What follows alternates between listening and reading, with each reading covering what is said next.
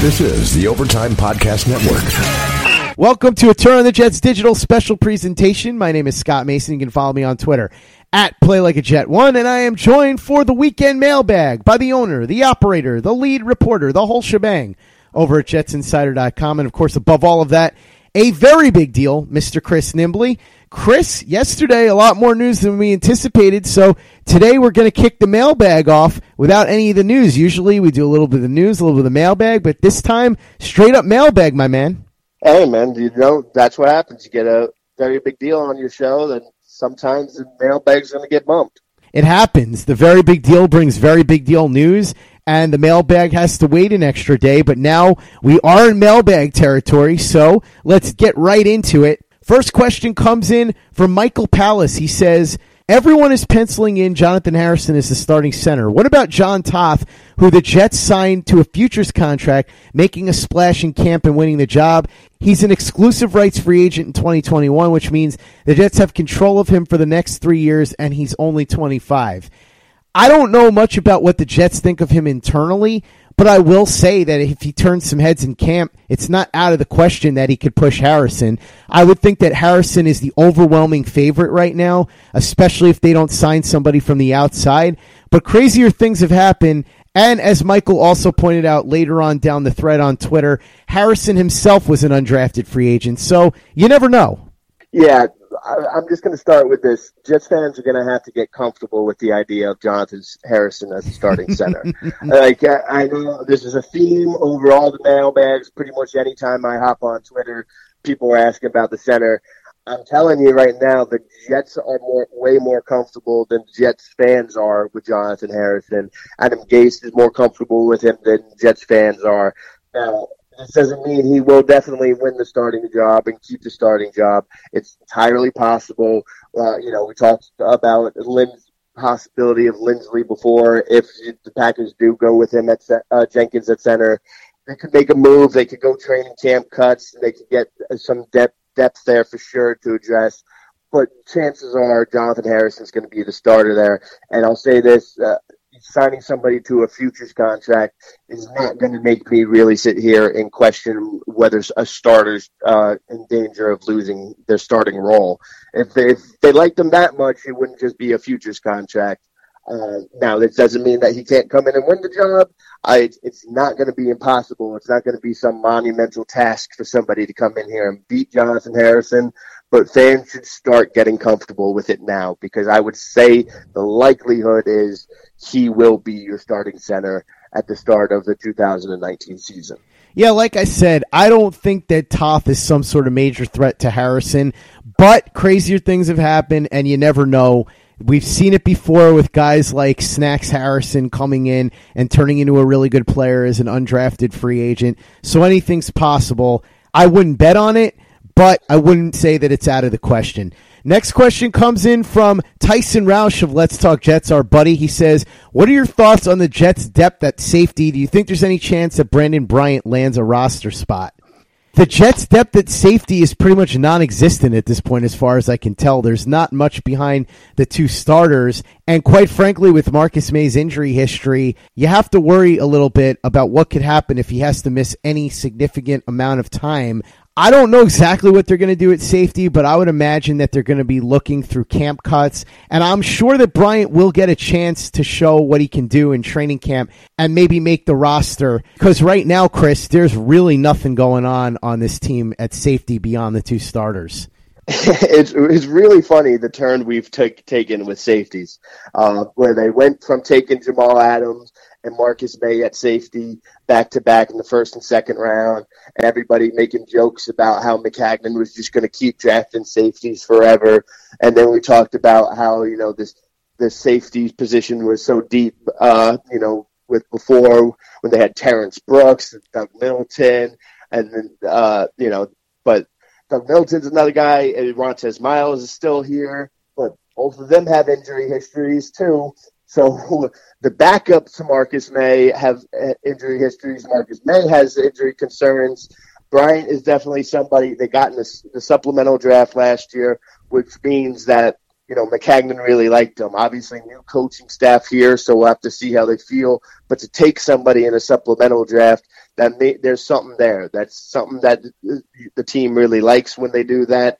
He was a very highly thought of player, just with his potential and everything. So it's definitely something that I'm going to keep an eye out in training camp, mini camp, and I won't be surprised at all to see him make a big stride this year and see him play himself onto the active roster. And, maybe as the third safety up and 3 safety sets, or to be the first backup safety there. But they are thin at that position. And even if he comes in and plays really well, you could see them trying to look elsewhere to provide some more depth there, because they are thin there, and the backup they have there have their own injury histories. While sports can bring us so much joy, it can also bring us a lot of unwanted stress, and that stress can make it difficult to concentrate, relax, and get decent sleep. Sunday Scaries was launched in 2017 by 2 best friends and business partners, Bo Schmidt and Mike Sill. They operated a full-service bar with 50 employees and were always exhausted. They tried all kinds of products, but they didn't work. Then they started experimenting with CBD. They loved the effects and regained control of their days and nights, but they wanted better CBD products. So what they did for themselves was specially formulate CBD gummies with vitamins D3 and B12 that were super consumable, easy to take on the go, and effective. Long story short, their specially formulated CBD products and vitamins helped relieve the overwhelming angst they felt on a daily basis. So in July 2017, they named the company Sunday Scaries and began sharing their products with friends and launched their online store at sundayscaries.com. With tens of thousands of customers, monthly subscribers, and a 100% money-back guarantee, Sunday Scaries has always been on a mission to transform a worrisome nation into a chill one. And right now, we have a bonus for you. Get 25% off all products at sundayscaries.com when you use the code OVERTIME. Again, 25% off all products at sundayscaries.com when you use the code OVERTIME. This is the Overtime Podcast Network. Our next question comes in from Sean Stalker, and he says, Scott and the very big deal Chris Nimbley.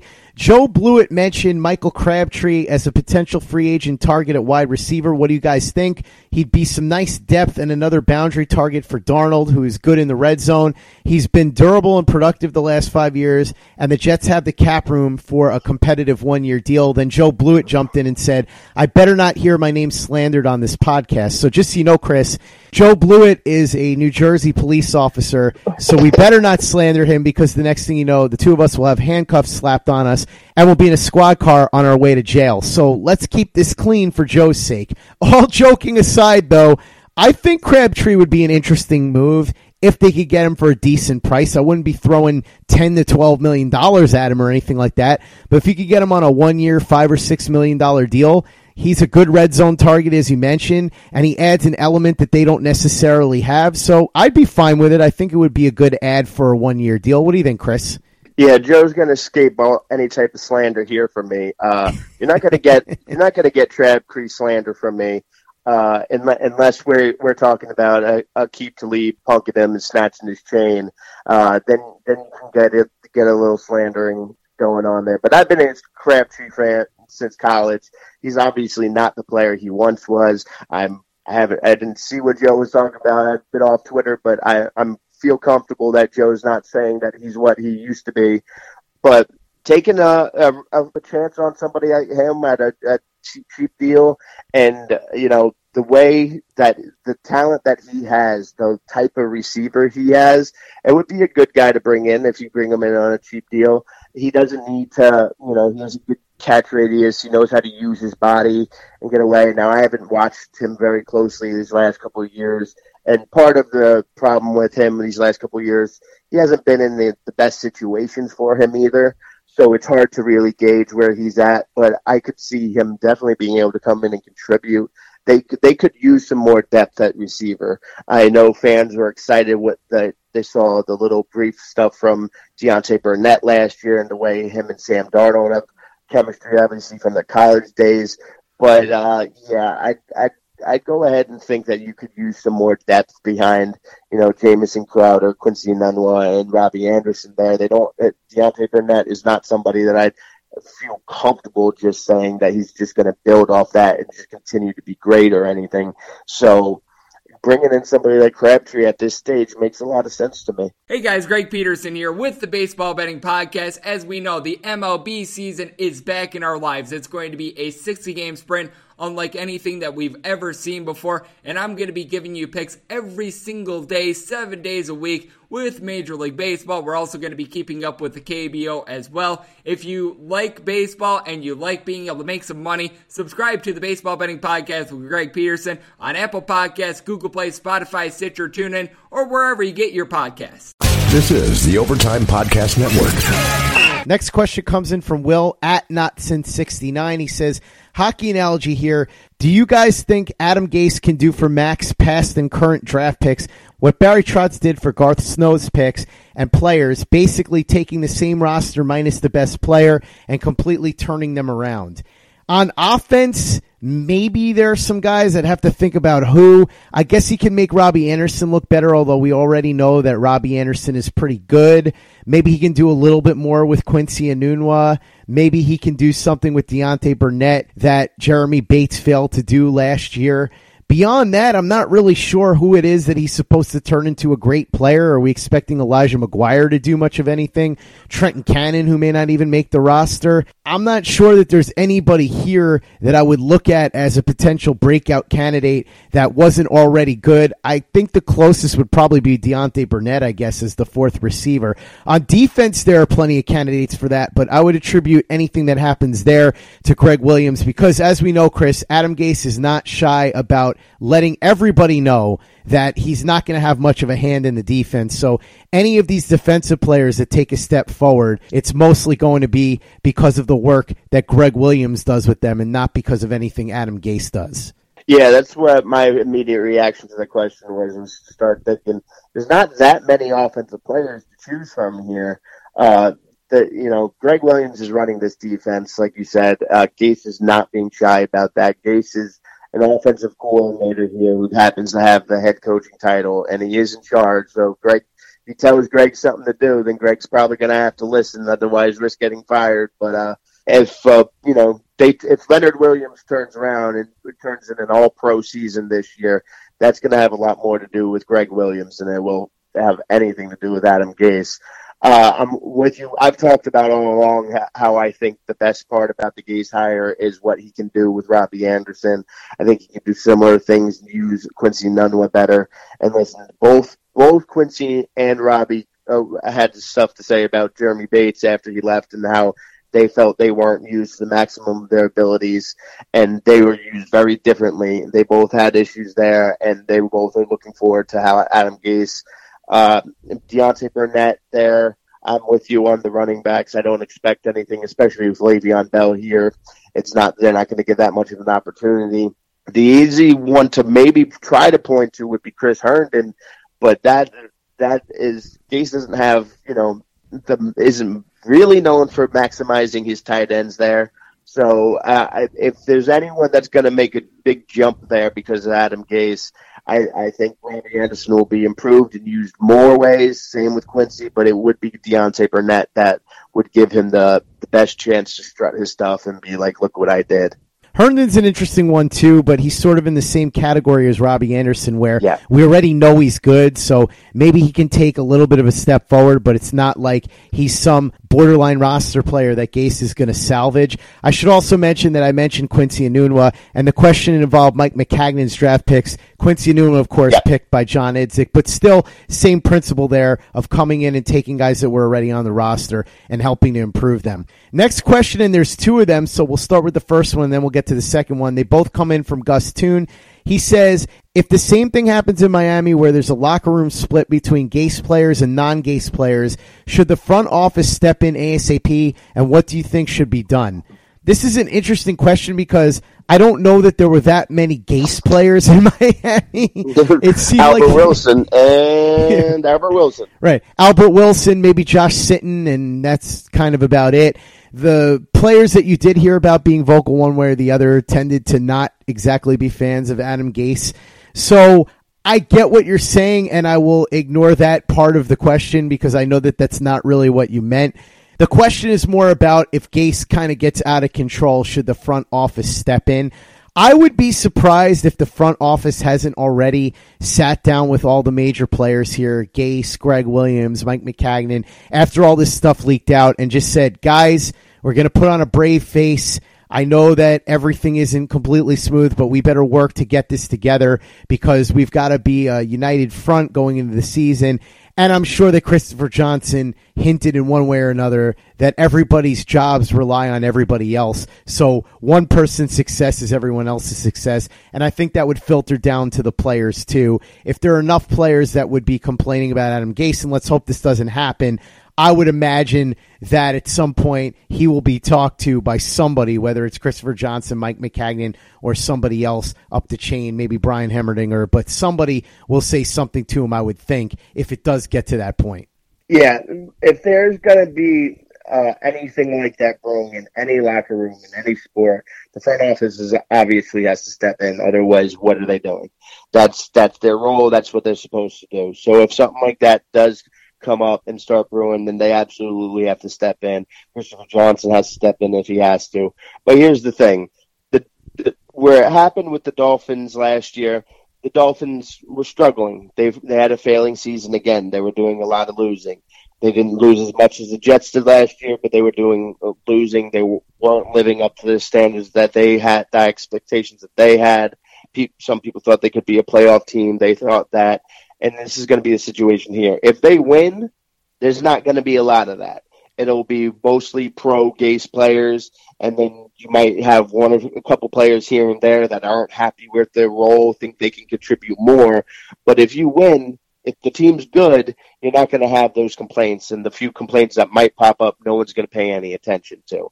If they lose, then that's going to start bubbling up, and that losing is going to be a problem more so than the players complaining. The owners don't get rid of coaches because of players complaining. They start losing and the players complain, and then they're still getting fired because of the losing. So if they have a good season and they win, this isn't going to be an issue. If they lose, then it's going to be an issue, but the losing is going to be the issue. Hey guys, this is Greg Peterson, host of the podcast Hoopin' with Hoops. Despite the fact that college basketball is in the offseason, it's never too early to get a jump start on taking a look at these teams because there is now 357 of them for the upcoming 2020-2021 college basketball season. I'm going to give you guys a deep dive on every last one of them, keep up with all the transfers in college basketball, and so much more. You are able to subscribe to Hoopin' with Hoops on Apple Podcasts, Google Play, Spotify, Stitcher, TuneIn, or wherever you get your podcasts. This is the Overtime Podcast Network. Second question from Gus. There's growing murmur that the Jets should move to New York. If so, where, and do you think it's something that could actually happen? I guess it's possible. They would have to break the agreement with the stadium, which is weird because they built it fairly recently. I would say it's fairly unlikely. If it did happen, it would probably be in Queens or somewhere in Manhattan. I personally hope it doesn't because I live 15 minutes from the stadium and I really don't want to have to drive over the bridge to get to these Jets games. I like the fact that I finally live on the other side of the bridge for these games for a change. And so if now they were to then move to New York when I finally live in New Jersey, I personally wouldn't like it, but I do think it's fairly unlikely even though there are whispers right now. Yeah, listen, I've heard these whispers. They seem to pop up right around a uniform event, and people kept making a big deal because New York is on. They're called the New York Jets. They've always been called the New York Jets since they were the New York Titans before that. That's just the way it goes. The New York Giants are still the New York Giants. No one thinks they're moving to New York. I don't know why people have this. You remember what happened the last time when they went into this stadium deal with the Giants here in New Jersey, how they were trying to look into moving into New York. It was just unfeasible. There's a logistical nightmare to do that. There's not space in Manhattan really for them to do it. The traffic, imagine the traffic having to deal with that. They could get the space to do it in Queens, but you know how many people would have to deal with going into Queens? We were joking about this before all there. When you're on this side of the river, Queens is another world. It's like going to another planet because it's the traffic you have to deal with, I can't imagine that they'd be willing to do that. You're limiting your potential fan base, the potential customers who can go there, because you're making them go over all these bridges and deal with all this traffic. And even on a Sunday afternoon, you're still going to have to deal with city traffic. People aren't going to want to do that much. There's more population here over on this side. I get that people want the Jets to have their own stadium and not be the Giants' little brother, have that identity anymore, but I just can't imagine it happening. I think this is one of those pipe dream fans are going to have to let go. It just makes too much logistical sense to stay here, too much of a logistical nightmare to go in New York. This is the Overtime Podcast Network. Next question comes in from Michael Christopher. He says, do you think the reported rift in the front office had implications on the Jets trying to trade up in the second round, with possibly Chris Johnson nixing any potential deals because future assets would have been given up, and if he was going to move on from Macc, he wouldn't have wanted to do that? Also, if Macc does go at some point, do you think Brian Hemmerdinger would be the next GM? So let's start with the first part of this. I don't think that Chris Johnson put his foot down on anything as far as draft day trades. It sounds like the Jets tried hard to get back into the second round. They just weren't able to pull it off because they didn't have the ammo. And as far as Hemmerdinger, I know he's highly thought of in league circles, and I wouldn't say that it's out of the question. But if the power struggle between Gase and Macc gets to the point where Gase edges Macc out, I would think that it's more likely that one of Gase's guys comes in to run the front office so that the two of them could be a tandem. But then again, it's possible that Christopher Johnson thinks highly enough of Heimerdinger to say, okay, you won, Macc is out of here, but Brian Heimerdinger is going to be your guy now. So anything's possible in that scenario, but I would think that it's more likely than not that it would be somebody that Gase himself would recommend for the job. Yeah, I can't imagine that Christopher Johnson would try to squash any of those trade deals. There's just that wouldn't make sense. He's not going to stick his nose into something like that. He's not going to sit there. If he was going to do that, then he would have been willing to do that. He would have fired McCagnon, at the end of the season when he fired Bowles. He's not going to stick his nose in there and tell them not to do something like that. I get the reasoning for asking the question, but I can't imagine that Christopher Johnson would do that. And then as far as with Heimerdinger, it would, like you said, it would depend on exactly how it played out. If it's Gase winning a power struggle and McCagnon being fired but Gase staying, then I would expect somebody a Gase guy, somebody that Gase felt more comfortable would come in and get that spot. But if both of them, if they just have a bad season or, two bad seasons and they're both gone, then I could see Christopher Johnson just completely cleaning house even. Heimerdinger is very well thought of around the league, and within this in this building, they do really like him. I know that. But we've seen this happen before. Sometimes people very highly thought of inside their own building get let go for other reasons or part of house cleanings. So I could see it happening. I could see him possibly getting promoted. And if they were to fire McCagnon at any point, I would definitely expect Heimerdinger to get an interview for it. But I don't think that it's a shoo-in that he would be next man up, especially if it's because of a bad season. Christopher Johnson might just want to go in a completely new direction and clean house. Next question comes in from Steve Ballou. He says, what could and should the Jets do with their remaining cap space? Well, we talked about Michael Crabtree. I think that could be an interesting signing. Morris Claiborne, to me, should be the number one name right now just because of how thin they are at cornerback. We talked about safety. They're going to have to look in that direction, too. So I would say center would be in that category as well. Those are the areas that I would look in, whether it's somebody like Wisniewski, who you can get on a low-cost deal, somebody at corner like Morris Claiborne, who you can get on a low-cost deal, maybe Michael Crabtree. Those are the type of veterans I'd be looking to add. I wouldn't necessarily be looking to blow all of my cash for no reason. If there are players that fit the bill, then I would go out and get them like the ones that I just said. But also remember, you never know who might become available via trade or stunningly get cut, so you want to have some cap space saved just in case, because it will roll over anyway. So there's no need to blow it for the sake of blowing it, but those were the type of moves that I would be looking to make. Yeah, I'm going to go in the reverse order you didn't pick up where you left off. The part about it being able to roll over is key here. That you go in, you still have picking number, the cap space there. That doesn't just go away and disappear into the ether. You got to roll that over into next year, and on top of what the salary cap grows to next year, you got to add that money onto it. So it's not the worst thing in the world to have extra cap room in a season. Now, that doesn't mean that you're not going to try to improve your team by using some of that cap space. And as you just talked about, where McCagnon has talked about this a lot, he likes having flexibility in his cap in case there is some type of move that can be made. We've been talking about a Jadeveon Clowney trade. If Houston would give him up for a cheap enough draft pick, then maybe he could pull something like that and sign that deal and give him some big money. He could front load it a little bit more even because they have extra cap space. But again, if they don't, they can roll that over into next year and it'll help them out next year. But as far as using that this year, same everything you just said, safety, Morris, Claiborne, any type of extra depth at receiver, and then I'll just take it a little further on the offensive line. Any depth you can find on the offensive line, any depth at all, bring them all in. The Brent Qualley is still here. Go ahead. Look to improve the depth here at any position on that offensive line. You can never have enough offensive line depth, so go ahead and spend money that way.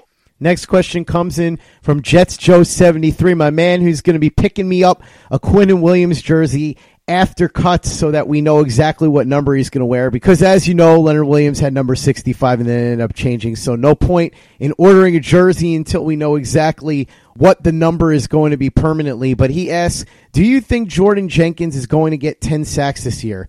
Probably not. I wouldn't put it out of the question because he had 7 last year, and the Jets added some key pieces, Ja'Kai Polite, Quinnen Williams, and C.J. Mosley. So I would say it's unlikely, but not impossible. If I were a betting man, I would bet on something other than Jordan Jenkins getting 10 sacks in 2019, though.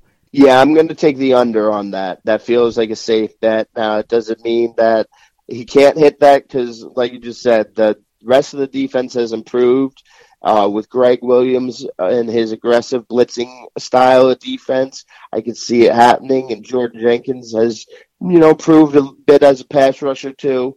But with Quinnen Williams up there, with Leonard Williams, possibly taking another step too, Ja'Kai Polite on the other side there, I could see him getting some more sacks, but 10 seems like a high number.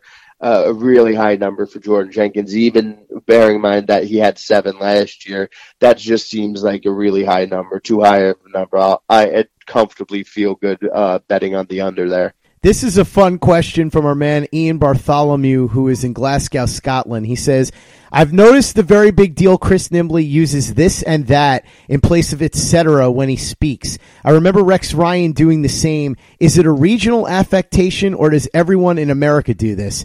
Every single person in America does this. Every last one of them, except I think for Quinnen Williams, because he's just so giddy that he doesn't have it in him to stop talking. He just keeps going on and on and on. So he doesn't say this and that or etc. No, I'm just kidding. I don't know if it's a regional affectation. I never really even noticed it before. Chris, is this a Jersey thing that I'm unaware of?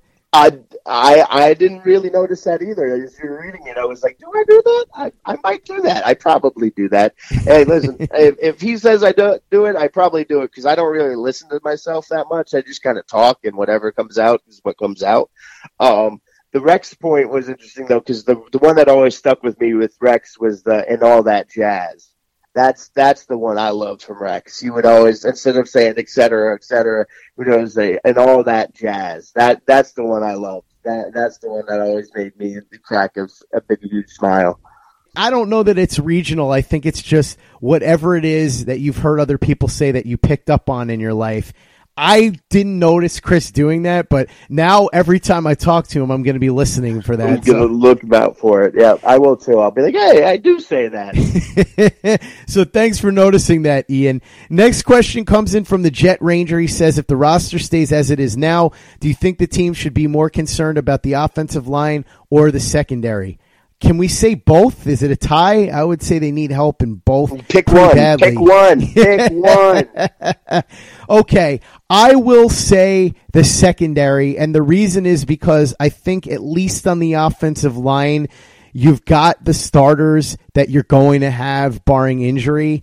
In the secondary, I think that Morris Claiborne could probably come in and start at corner, which would be an upgrade over Darryl Roberts. So I would say just slightly, I think cornerback is more of a worry than the offensive line. But, man, both of them need a lot of help in the depth department.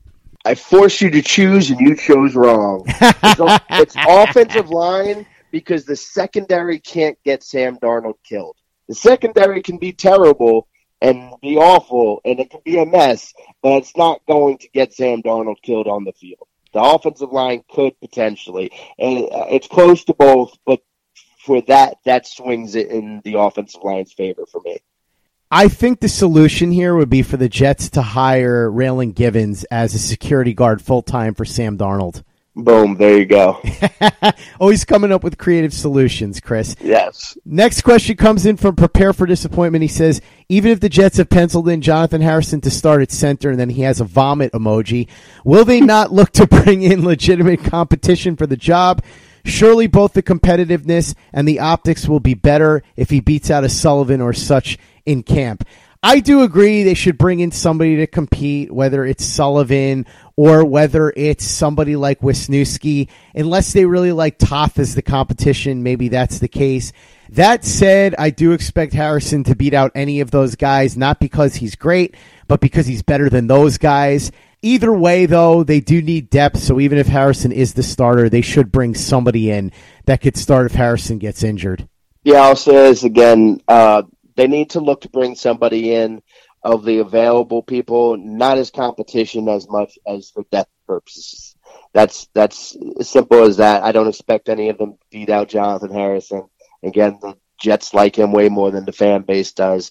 I could still see them looking to upgrade. It doesn't mean that they won't if somebody comes available all of a sudden, but Jonathan Harrison is most likely going to be the starting center, but they're going to need to bring in somebody for depth purposes either way, no matter what.